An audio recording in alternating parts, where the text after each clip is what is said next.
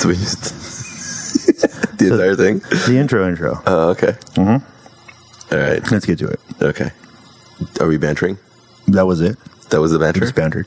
Oh, okay. Well, don't flush the toilet.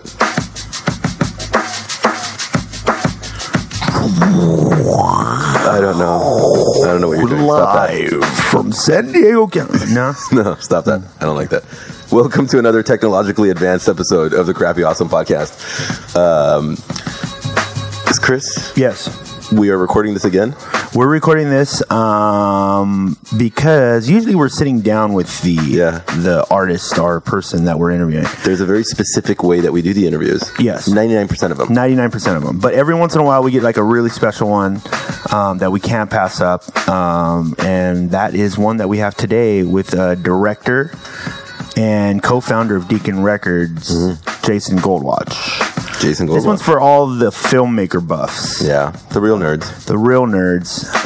But this dude is awesome. We've literally been obsessed with his videos since we can remember, since we started doing the podcast. Yeah. Been trying to get him on the show for quite some time. He's done Works by Evidence, Nas, and on and on and on. Linkin Park, Dilated Peoples, Dilated Kid Cudi. Peoples. Yeah. Good times. So he's the man. And we're talking to him live via Skype from New York. Skype. Oh, we should pay the bills too. Okay, pay the bills. Okay. If you are looking to purchase an iPad. Right. Or a video thingamajig that does like video stuff. Okay. Or you could purchase an iPad. I don't know about technology. To watch. If you wanted to watch. One of those I was going somewhere with this. Like letters on it that you type on. Honestly, you could pretty much fucking buy anything you want on Amazon. Yeah. Like we keep trying to come up with these Play-Doh. examples. You can buy Play-Doh. Yeah. Absolutely. Do they sell Play-Doh still? Yeah. Yeah, my nephews have Play-Doh. Seems dangerous. It seems like it should be, but for some reason it's not because we're all still alive. Okay. And I'm sure we all play with it. Cool. Yeah, Amazon. Just don't go directly to them. Come through crappyawesome.com. There's a banner right there on the homepage. Click on the banner, go through there, and if you purchase 25 pounds of Play-Doh, which normal people do, I think, whatever you purchase, bits and pieces of that get sent over to us as residuals, and we can use that money to continue providing this show for you for free. Amen. So you are supporting your own listening habit by buying the shit you're going to buy anyway. Wow, that is really well put. Oh. We've never really put it like that. That's true. Your own habit. Your own habit. You're supporting your own habit. Yeah, you're doing. Well, it kind of sounds a little ominous, doesn't Whatever. There's also Karmaloop. They're adults. Also, our sponsors. You want to make sure you look fresh if you ever do decide to get out of your parents' basement and stop listening to this podcast. Yes. Eventually, you have to talk to girls. Eventually, you'll have to talk to girls or something and try to get laid. Please. Please do that. For the love of God. Less Crappy Awesome Podcast, more getting laid. More getting laid. Right. That's the only thing we break for. That's absolutely right. Make sure you go to Karmaloop, go through crappyawesome.com, and you can look fresh, buy some nice clothes, and support your independent fashion designers as well as your own habit. There you go. All right. So we are going to flash forward into the future. Again, this really messes with my stomach. Yeah, we have to do this. Okay. And what will happen on the other side is you'll start hearing a conversation we have with Jason Goldwatch from New York. We're in California, people. Yeah. The future is here. We're in California, and we're talking to this guy in New York, and then you're downloading it and listening like where? At the gym, probably? Yeah. Right, you're probably at the gym, or you're running, or you're in the car. Or your parents' basement. Either way, we're not even there with you. Yeah. And you're listening to us. I'm talking to you. You. Put the drink down. You are a magnificent, unique snowflake. Yeah.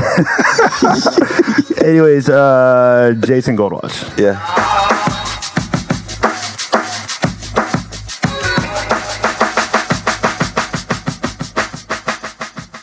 Jason, how you doing, man? Good. What up? Welcome to the show, bro. Hey, check this out, man. So we've literally been trying to figure out ways to get you on the show. We became obsessed with your work probably, 3 or 4 years ago, right? Yeah, about 4 years ago. Yeah. And I think it was with Mr. Slow Flow. And that was like one of the first things that kind of came to mind when I was thinking about how we first found you. And I know there was other stuff. There was like Pray later on and For Whom the Bell Tolls. But can we start off first, like how you first got started? I know you got you worked with Spike Jonze a little bit early in your career. You also went to, was it San Francisco School of Arts? Cal Yes. Yeah. So how did it all start for you? Shit. I mean, I guess it started at School of the Arts. I mean, I was there for painting, and you know, a bunch of my like 3 or 4 of us were friends and painting, and all of our parents were artists, and so we're in this like sort of a corny art program for high school where I was getting into trouble, and this dude came into class and said he was trying to start a media program at School of the Arts, and he needed 10 kids to join, so the 4 of us joined. And we got the other 6, and it just sort of became a thing where we had this little tiny edit and little cameras that we could use, and I don't know, I guess my friends and I were sort of mischievous enough to like, at that sort of moment in time in the 90s, like want to fuck around on video and like make stuff.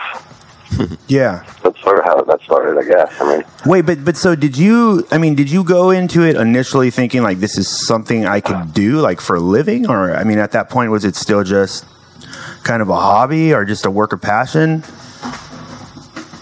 I don't know, man. I mean, my parents were separated. I was living with my mom. She always had her own business and always did her own thing. I was never really raised to see the world in a way where you had that was sort of something you didn't have an option about. I always knew I was going to do something I loved. Because your parents... I always said I wanted to be a rock star when I was a little kid. So I don't know. I guess I don't know. Had a sense that I would find my way. So your parents were professional artists when you were little, is that correct? I mean, my dad was. My mom was an artist. She wasn't a professional artist, but she owned like a toy store when I was growing up, which became a gallery. And unless she kind of always did her own thing, where I was like pretty okay. Yeah, I am immediately furiously jealous of your life. A lot of what we talk about with a lot of our guests is how hard it is to communicate with their parents about what they want to do with their lives. And it looks like you never even had a concern about that. Yeah, I never thought about it like that. There was never any pressure on me to do one thing or another. It was just always, my dad was a photographer, so we just go out and take pictures, and then, he taught me how to develop film. And it's just, I don't know. I was always drawing. I mean, it's weird because you say that there wasn't much of a thought of not doing it, but it also seems like maybe there wasn't a thought of like being an accountant. Yeah, right. It seems like you're pretty much going to be an artist one way or the other, right? Yeah, it was definitely decided for me for sure. Yeah. And so, what was the first thing that you knew? Like the first project that you worked on that you knew, like, okay, this is maybe something that the rest of the world could see, something that I'm proud of right off the bat, and maybe I can flip this into a career. I think initially it was just the reward with my friends. We'd go out and we'd dress up and take turns shooting and edit shit and come back and just share the VHS tape at that point around high school. Which I think was probably the first sort of payoff. I was like, dude, this is actually pretty fucking. I think it was just fun. Probably was the first thing. Yeah. Well, what were you making? Go ahead. What were you making? We were making stupid. We were like doing chase scenes, and there was at that point there was this. When I would catch the bus to school in the morning, there was this homeless cat who used to sit on the bench and tell me about LSD and all this crazy shit. So I did a documentary with him. It was about 15 minutes long. Or just, I don't know, just whatever we wanted. We had access to these cameras, and we were always, me and my friends were always into some kind of shit. We also had friends that were musicians. That's where I did an EPK for Mad Child at that point. Yeah. He was living in San Francisco at the time. Yeah, we've had him on the show before. Yeah. He talked about working with you a little bit, and I mean the thing is, it seems like from the people we've talked to Evidence, we've talked to Mad Child. It seems like people seem to see you as a respected director, but as well, people like to work with you because it seems like they feel like you're one of them. You know what I mean? Like there's like a difference. I mean, there's some directors where, for lack of better description, they act very director-ish. You know what I mean? And it seems like you're not afraid to get into the trenches. But you telling us your history, it seems like you've always kind of done that, right? Just let's go out and shoot. Like how much guerrilla shooting are you still doing? I mean, what's guerrilla shooting anymore? Yeah. By myself, I still shoot by myself. You know what I mean? Okay, well, how about... I'm doing these timepieces, you know. I guess that's guerrilla. That's Super 8. I'm by myself. But it's like, I don't know. I'm gonna go out on a limb. Getting on the radar of Homeland Security Department to shoot at LAX is guerrilla shooting. What? What's that? Yeah. Like what? Like because you guys seem to like go to places that most filmmakers wouldn't even bother with trying. And it looks like a lot of the times, at least from your work, you guys at least pull this off, and you can tell us whether or not it's true. But a lot of the times, it seems like you're in locations where it seems like, wow, like how'd they get that location, or like, are they? Yeah. And that's part of my whole fucking shtick, though. You know what I mean? That's part of my thing, and that's part of how I like to just fucking live and see the world and experience, you know, the little time that we have here. Is to, you know, be on that edge and press that envelope all the time, no matter what it is. And of course, you know, with my work, that'll come through. But yeah, of course, that always happens. That's not, I don't consider that guerrilla. I just consider that part of my style. And that's, you know, didn't know how to answer your guerrilla question, because, you know, guerrilla to me means, you know, you're fucked, you have one camera, you don't have a sound guy, and you're screwed. You're on a guerrilla. But always going to places that are interesting, and like, you know, I mean, this is my work, and like, sort of as we talked about, like, my work, my body of work is my life, and so I don't know, I'm trying to constantly evolve and have a body of work that when I'm old man, I can look back on and see, you know, this, you know, pretty epic, you know, adventure. Yeah, it's just part of my life. The fact that these locations, and, you know, I was trying to press buttons and get places that haven't been sort of exploited or seen or brought to light. You know, Jason, every time we have an artist on, we love to ask them, and I'd love to ask you the same question, are you able to turn it off at this point, like the creative process? Is it something that's always on? I mean, yeah, it is. I mean, it's just the way I live. You know what I mean? It's like I was yesterday, you know, I had the weekend off, and a friend of mine, you know, we drive around in his fucking whip, and we went to the Bronx yesterday and broke into these train yards and, you know, took some photos of some trains and got into some shit. That's sort of like, you know, it doesn't stop. You know what I mean? Okay, so then, I mean, how does that affect, like, say, I mean, at what point, because you said your parents were artists, did your parents always kind of get what you were doing? Like, did they get it? I don't know, they were always very supportive of just letting me sort of, you know, do my thing. I remember when I was a super little kid, I found out for the first time you could change your name, and I told my mom when I changed my name to Dracula, and she was like cool with that. And so she told me I had to have it for 2 weeks or whatever. I don't know what the date was at the time, you know, but eventually I realized that was a stupid idea. But they would always let me, you know, sort of bang into places that maybe weren't the right decisions, but maybe, I don't know, could lead to something, or would sort of let me explore, you know, cool ideas or whatever I had. Now, when you first, like, what was the first artist that you say that, you know, you worked with, maybe somebody that you really wanted to work with, like, because, I mean, you work with Evidence a lot. It seems like you have a pretty good working relationship with Evidence, and a personal one. But, like, aside from, say, Evidence, who was, like, one of the first artists that you worked with where you were like, man, this is something I've always wanted to work with these guys? Probably Common. We did the 199 with Common. Yeah. Resurrection, like, that was one of my favorite albums of all time, still probably top 10 albums of all time. So that was dope to work with him. So that was the first time that I had really, you know, I was super young at that point too, and we shot in New York. When that came out, I was living in the dorms. I didn't have cable, and that video was running, and I was getting mad, you know, people were talking about it. I sort of became sort of a thing, but I didn't even know about it at that point, because I didn't have BET or MTV. I was in college, like, not giving a fuck, you know. I remember working with him was pretty incredible. I was standing next to him and being like, damn, this is fucking awesome. Yeah, dude. I mean, but it seems like, from what the little you've told us already, it seems like there's definitely a balls out attitude that you seem to have always had. I mean, has it ever worked against you? A balls out attitude. I don't know how to answer that question. Has it worked against me? Probably. I don't know what I know about it. I don't know. Well, I mean, I don't know. I don't know how to answer that one. Well, I guess like a question would be, for example, you know, you do a lot of this kind of shooting where you just like pick the location and you're just like, all right, we're going to go do this. Has there ever been a situation where like maybe you've gotten into trouble, or like it was like a real close call You had to get out of it. Maybe you had to explain yourself to somebody, possibly the authorities. Has you ever had an experience like that? You always have those. You always have those close calls. And we've been shooting behind the scenes of these videos and shit now because we're always in the middle of a shoot being like, damn, why isn't someone just shooting this? It's so fucking crazy what's happening right now. But yeah, that always happens. But I think generally, we're not doing, I'm not saying, this, I think, sort of could be a mantra too. And I'm telling you that we're breaking the train out to sound funny, but the sort of a mantra of like, we're not doing any harm. Like, I'm really coming from sort of a place of awesome. You know what I mean?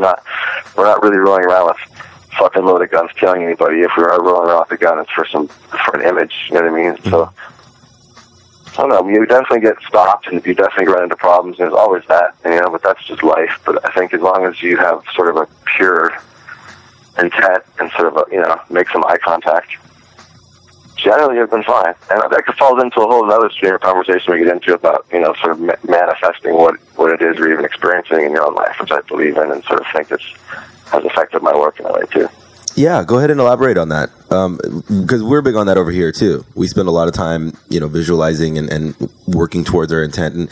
And that's something that we talk a lot to a lot of our guests about as well, because we've had a lot of listeners like comment and send emails. Like, a lot of people do think it's kind of science fiction, but we're finding a lot of it is not. There is a lot of psychology and science behind it as well. Yes. So do you, go ahead.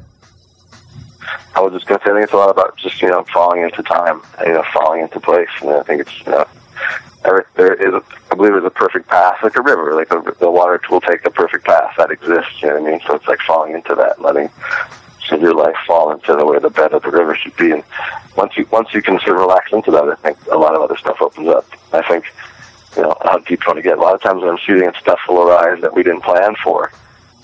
But it happens, look at each other like, of course, you know what I mean? And because, we're right on time, we're right where we should be, and sort of stuff comes to us and shows itself to you. And, I think if you're aware and thankful, that sort of just keeps manifesting. And I've attributed some stuff in my work, a lot of stuff where it's happened while we're shooting, or I've met people in certain ways because of, I think, just sort of a positive thing that, I practice. Yeah, that's very Buddhist of you, by the way. Is it pretty common where you have a certain concept in your mind of what the video is going to be, and then it ends up being something different? Not really something different, but definitely the way I like to, getting into these situations, and I'm with fucking Pusha and with, Tyler and all those fucking kids, and we're going down to like places where there's like, crack dealers with shanks and people living in tents and all kind of crazy shit. Like, I definitely want to have a structure, sort of a protected little structure around us, we went down there with a Steadicam, but we had vans and shit ready, and we sort of came with, a structure that I knew couldn't fail. I knew whatever was going to happen, we went down there and whipped up and down that block and did that thing for how long that was, 20, 30 minutes. Yeah. Whatever happened, we couldn't fail. And then once we get in there, then I like to let it just go loose. I like to sort of you build the structure, you build the walls of the home, but we don't build the outside walls, but we don't build the rooms. And so once we got down there, we sort of let it happen. And Tyler went nuts, and then pushed the guy a little uncomfortable, and then saw it was great and started laughing, and it became this whole thing. And then people on the street thought that they were really fighting, and we had these rubber bricks they thought were real. Sort of like this whole thing sort of happened, and the cops that are in that video weren't real. I sort of like to set it up and get everyone into place and make everyone comfortable and sort of get the vision, and then just sort of let it turn into I like to call it a disaster piece, just let it unravel. And sort of we knew it was going to go wrong. It was just how it was going to go, But I mean, Jason, you do. I mean, maybe you don't realize that, but I mean, you're talking to me and Arash right now, and I mean, I know, Arash, you'd agree, that's not normal. Yeah, it's not like, you know what I mean? You're saying it very much as if it's just, and I get it because it's your life and that really is your reality. But you do get that a lot of people would be very afraid to even try something like that. In fact, it sounds scary, you just talking about it. Yeah. Well, it's fucking rad. You know what I mean? You gotta stick your neck out. You know what I mean? Especially now, there's so many, the internet, everything's so fast, and everything's so, temporary. I think to make something that stands, I'm really trying to make, stick a flag in and make some history and leave some history and change the way people think about videos and these kids. I have kids on Twitter hitting me up, saying all kinds of rad shit about how my videos are making them see shit differently and encourage them to go to film school in the way that, it's rad. So I think to do that now, you have to really fucking go hard, you know, and be really intentful and be really sort of like securing what the fuck your voice is, and then, you know, you scream it loud. Yeah, and for the listeners, he was talking about the Trouble on My Mind video when he was talking about Pusha and Tyler the Creator. You have this relationship with the Alchemist. Like, can you talk about like how that came about? Well, what do you mean? Like, cause you guys have worked on a project together, right? Well, other than the videos, but you guys have also worked. Didn't you guys have like a side project going on for a bit? We have a bunch of gang, sort of turned into Gangrene, but we have a multimedia group that we sort of created and then never did shit with, and it was Hubert Industry was involved as well. And sort of this idea of just taking stuff off the internet and sort of sampling the web as him and I are hanging out, we're smoking, and I'm just watching him sample off these records, and it's like, he takes a break from the music, and we go on YouTube and have like a fucking YouTube party, and it's like, let's sample this shit. If someone's gonna do it, let's be the guys that take it to that level and really sample all this free media that's floating around, you know, that we all look at and laugh at, and sort of use that, you know, people laugh at the fucking, you know, the shit, the weird clips, and they, you know, are offended by the blood. Let's sort of use all those emotions to our advantage and chop it up to our own shit and recontextualize it and sort of make some sort of modern art out of it and be the guys that did it first. And that's sort of, it became what all the Gangrene videos and the series we did with Gangrene became, where it was like the shit he was sampling with the music were some of the same samples I was playing, which were cop shows and weird newscasts and old movies, and he was taking the audio and I was taking the picture. And it was sort of just, you know, created this whole mess of content surrounding the Gangrene as a group. Yeah, but I mean, the thing is, Jason, is that, you know, when I watch that stuff, it does, and that's something I'm wondering, like, are you realizing as you're creating it, like the possible emotions that the person watching the video is going to have?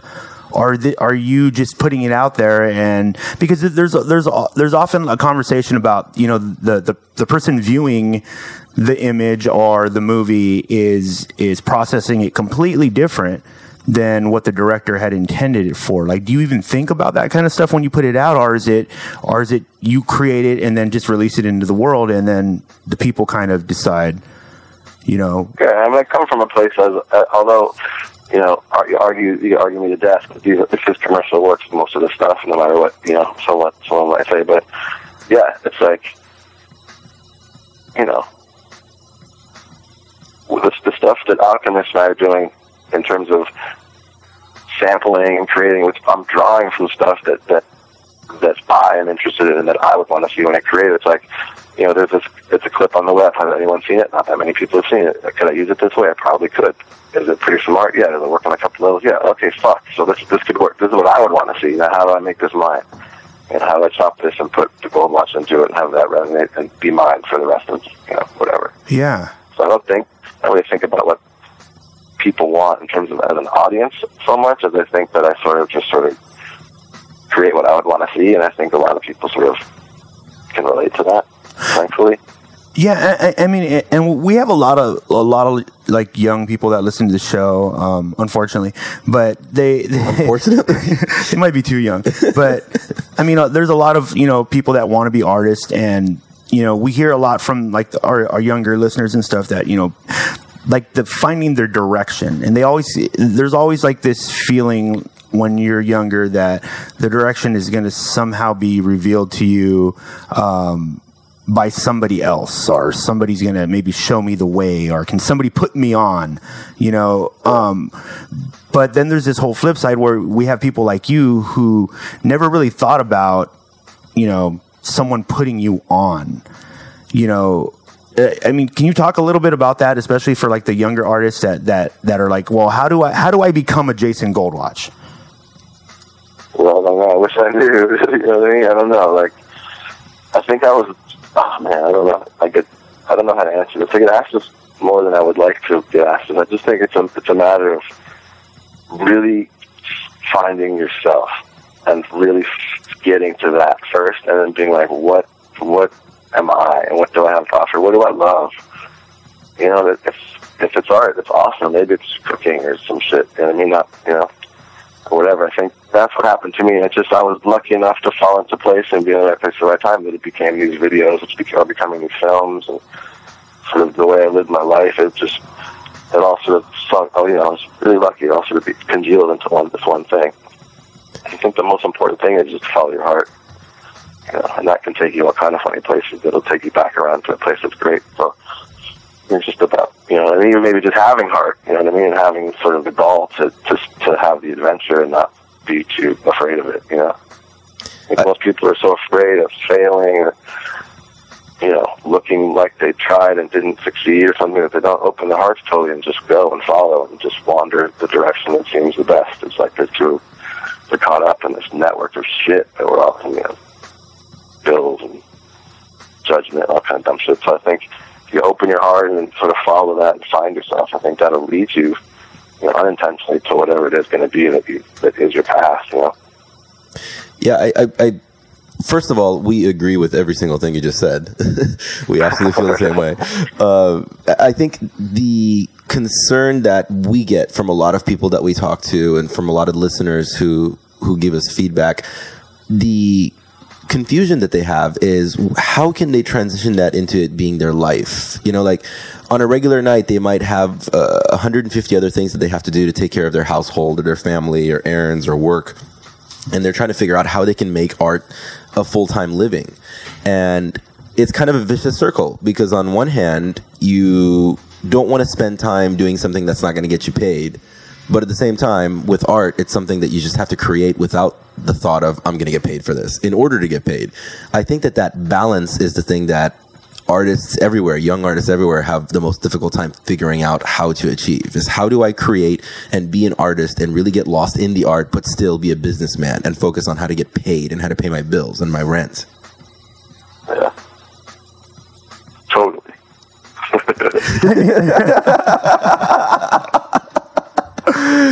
Good. That's good. That's good insight, Jason. That's pretty much it.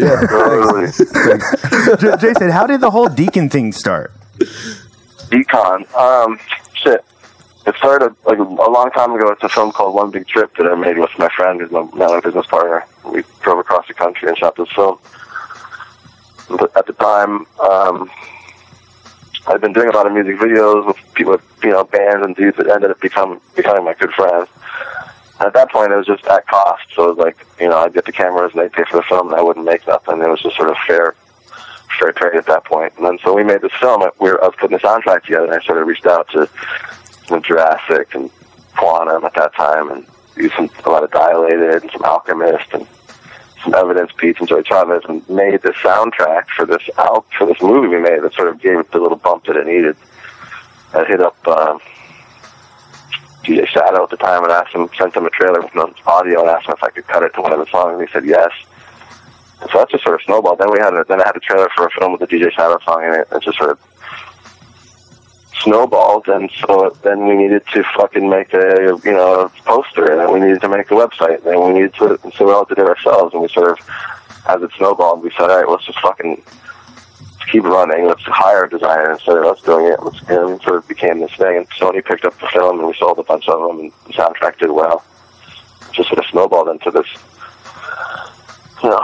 giant octopus we have now, so his arms are trying to feed this one mouth. So it's a record label, and it's Mass Appeal magazine, and Mass Appeal websites, and the design thing, and then the movie thing, and the music videos, and one giant family. I mean, at this point, like staff wise, like how many people are we talking about?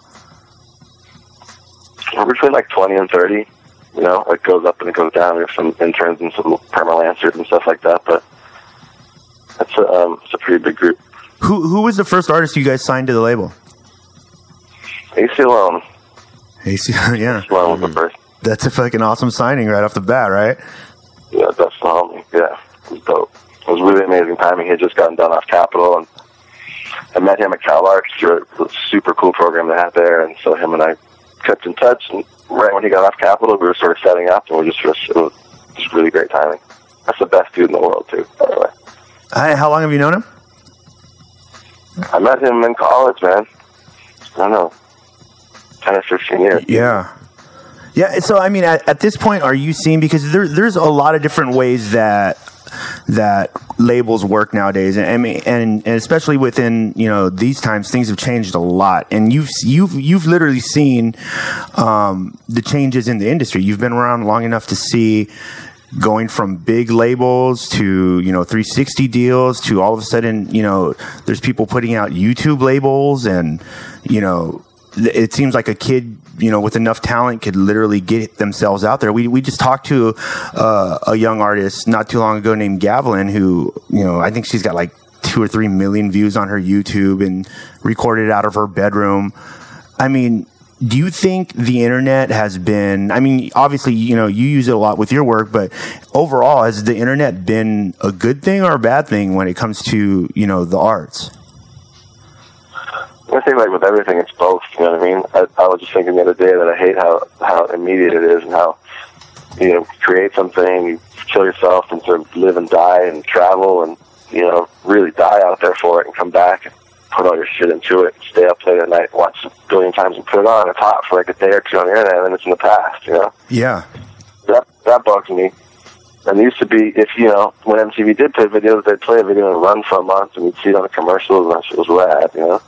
So that shit, I think the internet sort of ruined sort of attention span a little bit. But, you know, on the flip side, it gets to everyone, you know? And I love, you know, some of my favorite shit is when we release something and I watch it sort of the life that it now has. And I mean, sort of drop it on planet Earth, make the Vimeo on private and drop it on Earth. And it's like, it travels to all these weird corners, and people I respect are seeing it and commenting on it. I know it's in their brains and now in their consciousness. You know what I mean? So I love watching things sort of like a synapse, you know, I almost imagine it like a synapse is sort of, you know, covering the earth. So that shit's rad, you know, it's both. I mean, as far as making money, it's made it a lot harder. The budgets have dropped, and, you know, you talk about a time when I thought I really wanted to be a director. It was like back right before I signed up with a company back then. It was like, you have directors back then, you got 10% of whatever the budget was of the music video. And if you were editing it, which I do, you probably get 12 or 13. So it's like, I was looking, you know, I was in a company surrounded by fucking Spike Jones and these motherfuckers. He was directing $1 million video. Yeah. So I was watching him go to work for, you know, actually show up on set for 2 or 3 days. To walk away with like $130,000. Holy shit. So that was the shit for me. Where I was like, wow, this is something where I could really get away with being sort of a weird, strange, experimental visual artist and call it music videos and take 10% of these motherfuckers' money every time. That's incredible. You know? Yeah, it's funny because we had talked to Esteban Oriel about that as well, because when he was doing videos, and he was telling us how, you know, it's hard for him to get up for a video nowadays with the budgets. I mean, he was talking about he loves filming and stuff, but he's like, you know, there's people that undercut me. You know, there's a kid with a badass camera somewhere who can, you know, have an okay eye, and, you know, you can pay him $200 for a video, like a lot of independent artists will do. And he's like, you know, so the budget's not there, but I mean, you work with, you know, with artists, I mean, that can afford you, you know, one. But also you work with friends a lot, and it seems like you have a kind of like a network of people that, you know, you like working with. Like, do you approach videos from a fan's perspective? Like, this is somebody like I really, really want to work with, or is it, you know, is it just a job at a certain point? It's always someone I want to work with. It's always got to be, you know what I mean? It's always someone I connect with, and, you know, I mean, on various levels, you work with different people, but even when you go on the road to make a run with someone, you're going to be able to live with that human being, you know what I mean, for months and months. So there's been, you know, a couple groups I got with that you know, were cool, it's awesome, but it's like, oh man, I don't want to travel. I don't want this. I'm not on this vibration, dude. I mean, I'm not resonating this shit for the next 6 months. It's just too, you know, not what I'm into, you know. But it's like, you know, I ran with Young Buck, and that was some gangster shit, but it was like, we just resonated right. So yeah. It's like, yeah, of course, you gotta love it, you gotta get along, and you gotta, be a geek fan. I love Tyler, the Creator, so much when he geeks out around, he isn't afraid to just be just stand out and just be a stan. It's like, man, I love that when dudes are comfortable enough just to be like, yo, man, I love what the fuck you make, that's so dope. You know, in a sense of wonderment. So I think, yeah, you always have to come into a project with some sense of wonderment about, you know, some sort of curiosity which you're trying to explore about their character. You know?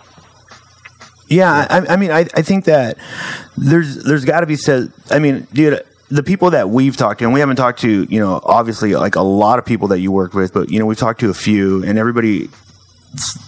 I mean, at a certain point, dude, and just talking to you, I mean, there's a good energy coming out of you, and staying positive, especially with an industry that, you know, a lot of the times it's not necessarily about positivity. You know, we see it a lot in the media and the way the media, you know, processes, you know, the various cultures you work in, but you seem to stay positive, dude. Like, what are some of the things you do to do that? Because again, like for you, it's probably second nature at this point. But for the listener, for the normal person, a lot of times they think there's no way that this dude could be just that positive, like all the time. It's just not, you know, more money, more problems. Cool, yeah. I'm definitely a grumpy asshole a lot, dude. Don't get it wrong. Just yeah. Don't sound polite right now, dude. Life's a trip, man. I don't know what to say. Like, I mean, the biggest piece of advice, the broadest piece of advice I give is you gotta really live it. And the harder you live it, the more you're gonna have to show. You know what I mean? I came up with a thing I'm gonna get tattooed on my body next week, and it's spirit is a muscle. And that's really true for me. It's like you really, you know, you really got to earn it on Earth. And when I'm old, I want to be that dude that's like, God damn, bro. Like, you know, very little looking back and being like, I should have done that a different way, and like, no regrets.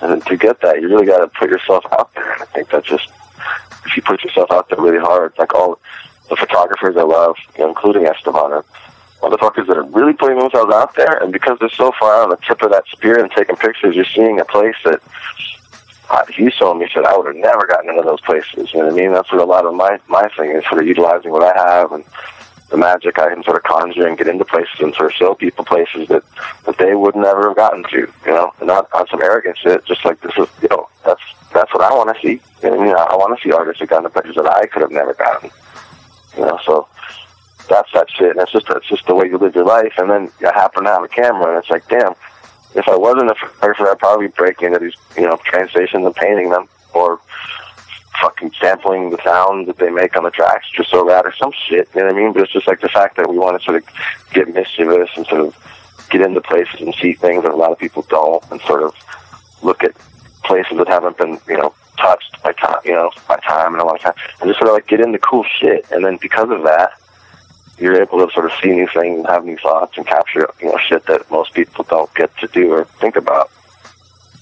Yeah, I think it's universally agreed that fear is the thing that holds most people back. But when you look at somebody who looks like they have some talent and they're still kind of struggling and they don't know how to get ahead, like, what is it, do you think, that a lot of people are afraid of that holds them back, that doesn't get them to open up their hearts and take those risks that you're describing? And I said earlier, I just think they're afraid of being judged and they're afraid of failing. You know what I mean? It's like, you gotta make mistakes and learn from them. And like sometimes, you know, I'll be editing and I'll be like, damn, why did I shoot this way? It's so fucking dumb. Why did I do that? And then I'll be like, all right, well, now I gotta fix it. So what am I gonna do? And you end up coming to a conclusion like, damn, this is great. I'm actually gonna shoot this way next time and like flip this way again. Because, you know what I mean? And you only learn that by really putting yourself out there and making mistakes, and then like, you know, just sort of preparing yourself ahead of time enough so that when you have mistakes, you covered your ass in a way that it's gonna be okay. With that structure I was talking about. Can you remember your favorite mistake? I forget what? Can you remember your favorite mistake? Favorite mistake? Well, I'd never tell you. It was probably one of your favorite videos. I'd never put that there. But it's like everything's a mistake, and you know what I mean? It's like you just gotta go. You gotta put yourself out there and not be afraid to experience that. And I think most people are afraid to look like they failed. You know, they'd rather. It's the funniest thing too, because you just sort of shudder in fear and don't move. It's so stupid, it's just stuck. Is this a mentality that you've always had since youth? Is it something that your parents passed down to you, or is it something that you came to on your own? Is what? The idea of what you were even, because a lot of what you're describing is very consistent with what you're saying about being the river, you know, just kind of going with the flow of things, and it'll all kind of happen the way it's supposed to. Is that a mentality you were raised with, or is that something you came to later on in life? I mean, I guess that's how I was raised. You know, I wasn't really raised with any religious values or anything. I don't know. I just, you know, a lot of what I love about filmmaking and photography and sort of image weaving and shit is just the idea of awareness, and the shit that I love are artists who are dealing with awareness. I don't know. I guess I've been obsessed with that from a young age, and so that has manifested into creating films now. I don't know. It definitely is. I could see it. It's a spiritual way. It's not really a religious way in any sort of definable way, but I think it definitely affects my art, and it's why I make art, because of that.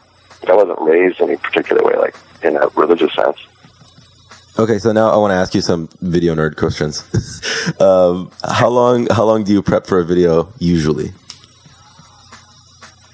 It depends, Sometimes there's videos.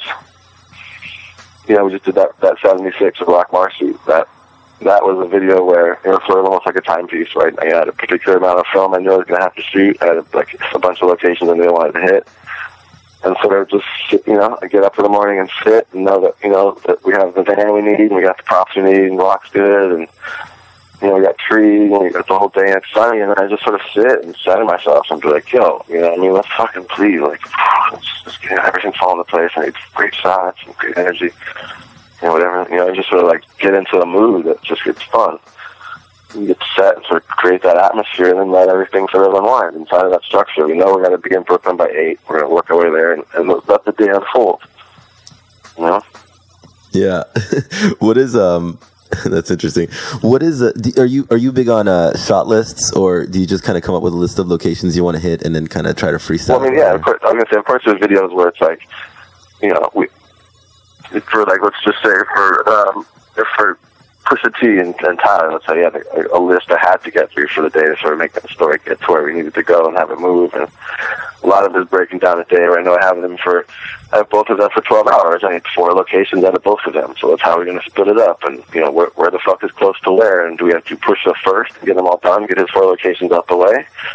You know what I mean? It's like a whole complicated mathematics when it comes to larger videos with multiple people.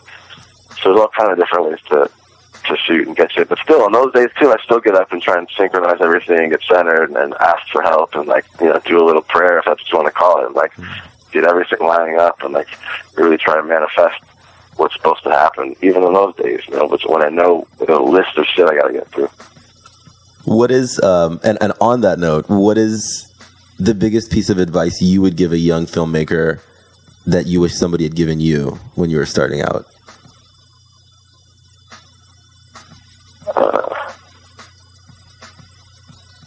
I don't know. I wish I played the piano. You taught me how to. If I could play my own music, that shit would have been dope. It has nothing to do with film. I don't know how to answer that, man. You know what, dude? He's such a humble guy. Yeah, Jason, this is what I'm getting at. This is the confusion right now, because you're fucking awesome, dude. Yeah. I mean, because here's the thing: awesome dudes do what you do. Yeah. People that are not awesome don't do the things you do. Yeah. And don't have an outlook like that. But I am getting it, and I get it, and it is fair that it is possibly just the way you are. Yeah. I mean, but I think that there's people listening that are probably like, how could that just spark up? Like you were just born and you're a rad dude, and like do you understand what I'm saying? Like it is very interesting, and trust me, dude. I mean, obviously, pretty much everybody we've talked to on this show at one time or another, we're sitting in awe, and but I get it. Like talking to you just for this little bit, I get it. I get why I love your videos. I get why I love the movement, why I love the label, why I love the artist on the label, because it all kind of resonates out of you, but there has to be a point at some point in your life where it kind of clicked on. You know what I mean? Where you're like, I get this. Like this is kind of who I want to be. Yeah. I appreciate all that. Yeah. I don't know. I mean, there wasn't a moment I can say where I was like, something clicked like that, I can't really point to that. I mean, I think it was a culmination of sort of like having rad parents and being growing up in San Francisco at a particular time. It was pretty great in the 90s there. What took you out to? What took you to the East Coast though? Why leave Frisco? Well, I was living in Venice, and I broke up with my girl of a bunch of years, and my business partner in our office, Deacon, was out here in a smaller office at this point, and he was like, I think this is it, man. Like, this is a good time. If we're going to really try and take this business to the next level and you pushed this whole thing. Like, I think you should come out here. And I couldn't argue with that, you know? And so it was pretty funny. I promised Peter that I would fucking come out for a year. I promised him I'd stay for 12 months. Because Venice is my shit. That was my home. It's my heart. And I was like, I'd settle in. I felt really comfortable there. And I didn't want to leave. Yeah. So I promised him I'd leave for a year and I would come back. And that was like 8 years ago. That's just 20, probably almost 9 now. Wow. Did the breakup help it? I mean, I'm sure it fuels a lot of stuff. Yeah, for sure. Yeah. Well, let me ask you this, because we asked pretty much everybody on the show. Because I need to know this. Fucking A, after hearing this dude talk. Yeah. Who in your mind, describe the person that marries a Jason Goldwatch? Oh God, I have no idea. Some bad bitch, dude. I don't know. It's a crazy ride, dude. I was in the car with my dad recently, and he was telling me he didn't think I was gonna have kids, and I was like, yo, for real? Like, I imagine all kind of shit with my kids. And he was like, dog, you're just on some crazy adventure. Like, I can't see you stopping and slowing down to have some kids and shit. I was like, damn, I never thought that my dad would say that. I never thought that I wouldn't have kids. I don't know. It's a crazy ride. Yeah, dude. I mean, you're talking to two strangers right now, and I would say the odds are. I mean, I don't know what side I'd bet on, but simply just because, I mean, human nature. It's one, you're an artist. You're out there doing what you want to do.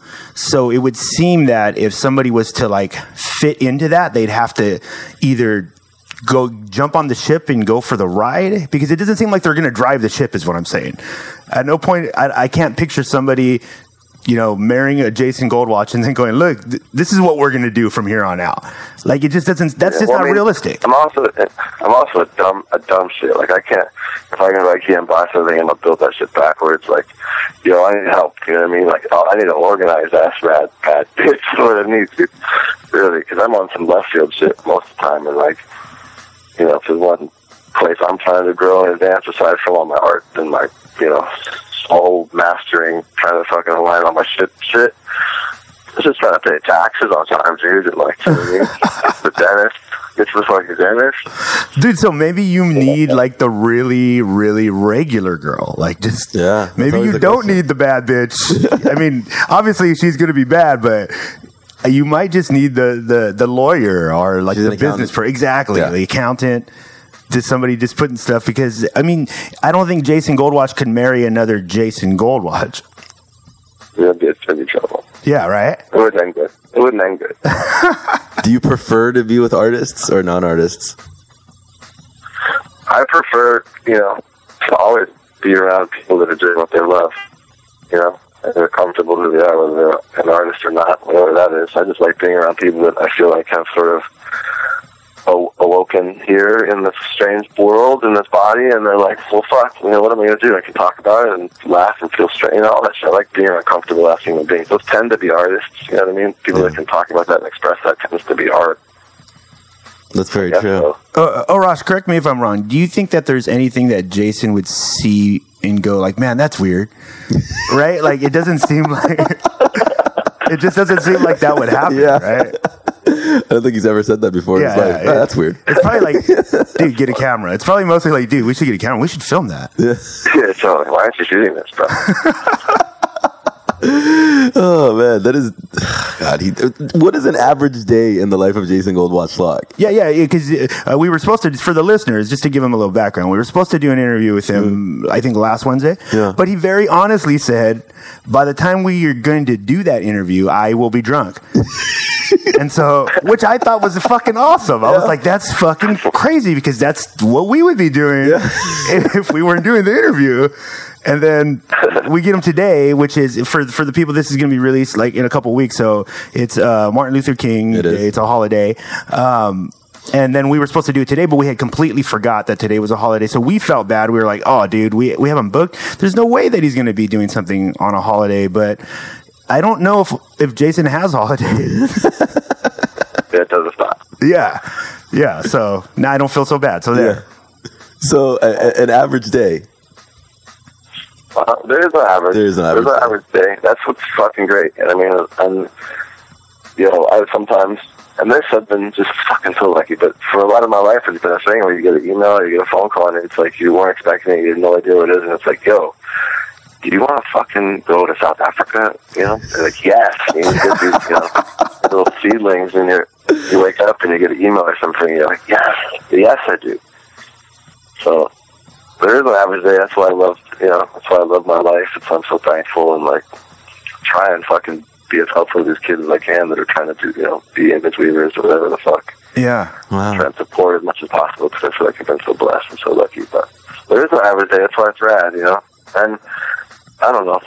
I think that's important too. It's for people not to, you know, you have people who, you know, some guy who's got a job, he's an accountant. It's like, yo, walk to work, dude. You know what I mean? And like, how much shit, how many people do you, you know, I don't know where you are, but it's like, I'm in New York. My walk to work's insane. It's like, I take pictures, I stop, take different routes, you know. I'm looking at street artists, who's up, who's not, you know, who's beefing, all kinds. There's so much out there, you know. It's just a matter of like finding your voice and like what your response is to all this shit that's out here. Well, I mean, I can tell you this, Jason. You're definitely inspiration to us. I love the work. I got to tell you this, though, dude. It's fucking an honor to talk to you because we thought, and rightfully so, I mean, just by the work that you've done, that there's no way that this dude could be a dick. Yeah. And he's not. People, he's not a dick, for reals. This is even when we stop recording, he's not a dick. So, but, dude, I got to thank you so much for being on the show. What can people look forward from you guys this coming year? Who's that, guys? Decon? Yeah, you, and directing, Decon, everything. Man, all sorts of fantastic shit. 2013, what do we got? Well, Mass Appeal, we're going to do our first printed issue of Mass Appeal, which is coming up. And we're also in the beta with massappeal.com. So all the stuff that's related to that. You know, any more timepieces or something I'm really focusing on. I'm going to get doing with Mugs in a couple weeks in LA and do sort of the LA River, Los Angeles sort of white boy cholo thing, timepiece with Mugs. Yeah. I'm going to Houston after that with Bun B, and he's going to dress up like a cowboy. He's really into barbecue and Texas shit, so we're going to go to the State Fair. He's going to dress up like a cowboy. And we're going to go. Wow. So timepieces are coming up. And that's massappeal.com, people, in case you guys need to check that out for sure. Yeah, check it out. We work hard over there for you guys.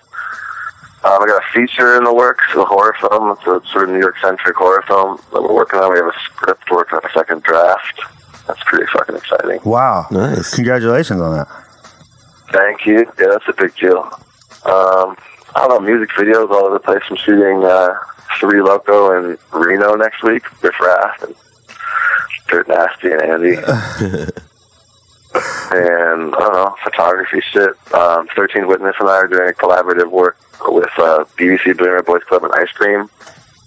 We're going to do some exclusive prints and windbreakers and hoodies and scarves and strange shit with them on some photography shit. I don't know. And being rad. Being rad for us. Yeah, great. Being rad. Yeah, and guys, if you're listening to this on iTunes or Stitcher Radio, make sure you guys go to crappyawesome.com and we'll have all his links up and a bunch of his work so you guys can check that out as well. Jason, I thank you so much, dude. I'm going to let you get back to your holiday or whatever it is I appreciate it, rad people do. The light. Yeah, no doubt, man. It has been a pleasure. Anytime, dude, and good luck with this coming year, dude. We're big fans, and we'll stay that way. Thank you, appreciate it. All right, brother, you have a good one.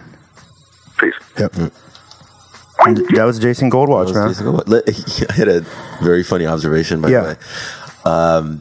So in like the pickup artist community, they were saying that the biggest thing that a lot of these guys had when they were younger, and they were trying to figure out how to get better with women, is that they would ask guys that were really good with women. Yeah. And the guys, what they called them naturals, these guys had no idea how to explain it. They kept saying, just be yourself. Yeah. That doesn't work.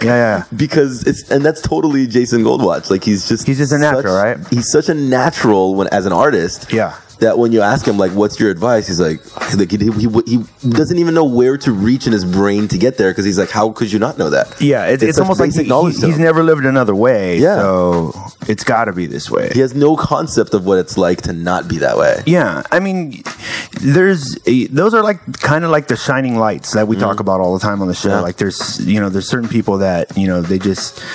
Jason couldn't be anything more than Jason. Yeah. You know what I mean? Like, whatever that means. But, you know... and he felt uncomfortable a little bit about being placed on a pedestal for that. Yeah.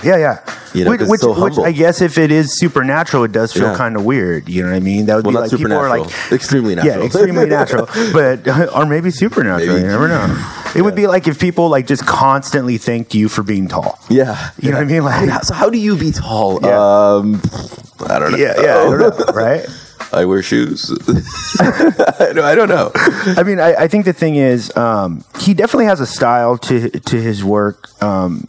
There's been times where videos have come on and I'm like, oh, that looks like Jason's stuff. But he also pushes the envelope, like to like a lot of the stuff he's doing with Mass Appeal and the timepieces he was talking about. They're amazing. Like, you know, people really need to check them out because I find it interesting a lot of times with especially like people who work in film and directors of music videos, especially right now. It's like the Wild West, right? Because there's literally kids popping up all day putting out videos. Yeah. And we're gonna have what, 2 videos up in like a month? Yeah, in like a month. And then you have people like Jason, you have people like Esteban who you know are working at a level where it seems I guess to the average person that there's the gap is closing from the quote unquote beginner and the pro because of technology. But I tend to not agree with that completely, because I think what happens is a lot of the times quality is an illusion. You know what I mean? Like because you have a nice camera or, you know, or it's absolutely an illusion. Right. When it's not necessarily art is what I'm saying. You know what I mean? When people like hire a videographer, they expect them to come in with this big fancy camera when really like what they're asking for could have been shot with an iPhone. Yeah. A lot of times. Like I'm not saying like an actual full on awesome music video. Yeah. A lot of the projects that I've seen out there, like it's just some little 30-second YouTube commercial, for example. Yeah. And they'll have the videographer come in and the videographer doesn't have like a big camera that they're strapping onto their shoulder. They're like, well, where's our money going? Yeah. You're paying the eye. You're paying 30 years of experience. Yeah. Well, I mean, both these dudes, I mean, the dudes we were just talking about, they'll shoot on 8mm film. Yeah. So, because it looks fucking awesome. Yeah. But nowadays, like you'll hear people and, you know, and they'll be like, what's one of the big DSLRs right now? Well, I mean, any of the Canon ones, of course. The Red is the big buzzword right now. And here's the thing. We know people who have that who've never shot anything. Yep. And I know a guy who's got 2. It's sitting in his bedroom. Right. He's like never shot anything ever. And they think once I have it, all I have to do is turn it on and I have magic. Yeah. Right? Well, because that's really what it is, right? And you hold most of these and... some feel a little heavier, some feel, you know, but then you turn them on, you're like, oh, yeah, I could see this one does a little bit more. But if you don't know how to do those things or if you don't have the vision, then what do you have? Yeah. If you don't have the muscles to lift the broadsword, you're not going to stab anybody with it. You're just going to get killed right away in the battlefield. Yeah, without a doubt. I mean, I definitely, people, I think you guys got to go check out. If you haven't checked out, well, here's the thing. You probably have checked out. Yeah. You just don't know it. You just don't know it. Yeah. But there is a dude who's behind all that. Deacon. I said Deacon, by the way, because that's what fucking Rocca said. We'll blame Rocca. Yeah, so that's gonna be our new thing. We're just gonna blame him for everything. Yeah. But anyways, dude, make sure you guys go check out Jason Goldwatch. He's one of those guys, especially for you young artists and filmmakers, because I know we get a lot of filmmakers that listen to the show as well, and he's one of those guys that if you're going to model at least, how would you say, your testicular fortitude, right? Your balls. Which is weird. I'm sorry, Jason, that I'm telling people to model their balls like your balls, but it really is though. Like he talked about just living it, and countless times, if you've listened to our show enough times, we've had enough awesome people on the show say the same thing. Yeah. You just have to do it. Yeah. There isn't a formula. Nobody's going to put you on. You know, you might be in the right place at the right time, but if you're not ready, it doesn't matter. Mm-hmm. So, and what I mean by ready is just mentally ready. Like I'm ready to accept this into my life. I want to be awesome right now. Yeah. And I think that's the best thing, and that's one of the reasons we wanted to talk to Jason, especially because literally I can't think of since I recognized Jason's work, like I said, back with Mr. Slow Flow. Yeah. Which I thought was an amazing video, and it just fucked with my mind that somebody was doing a video like this. And then it seemed like it also had that feeling, though, that it was very gritty, and like you could tell like the people in the video were helping make the video. Yeah. You know what I mean? So, but dudes like that are out there living it. And I don't know if Jason has had many I can'ts in his internal dialogue. You know what I mean? And I think that's important for people that are trying to get on. Look, my cousin Gabriel, I was talking with him the other day, and he's a youth minister, right? And you know me, I'm not religious, whatever, but he has this really good insight in.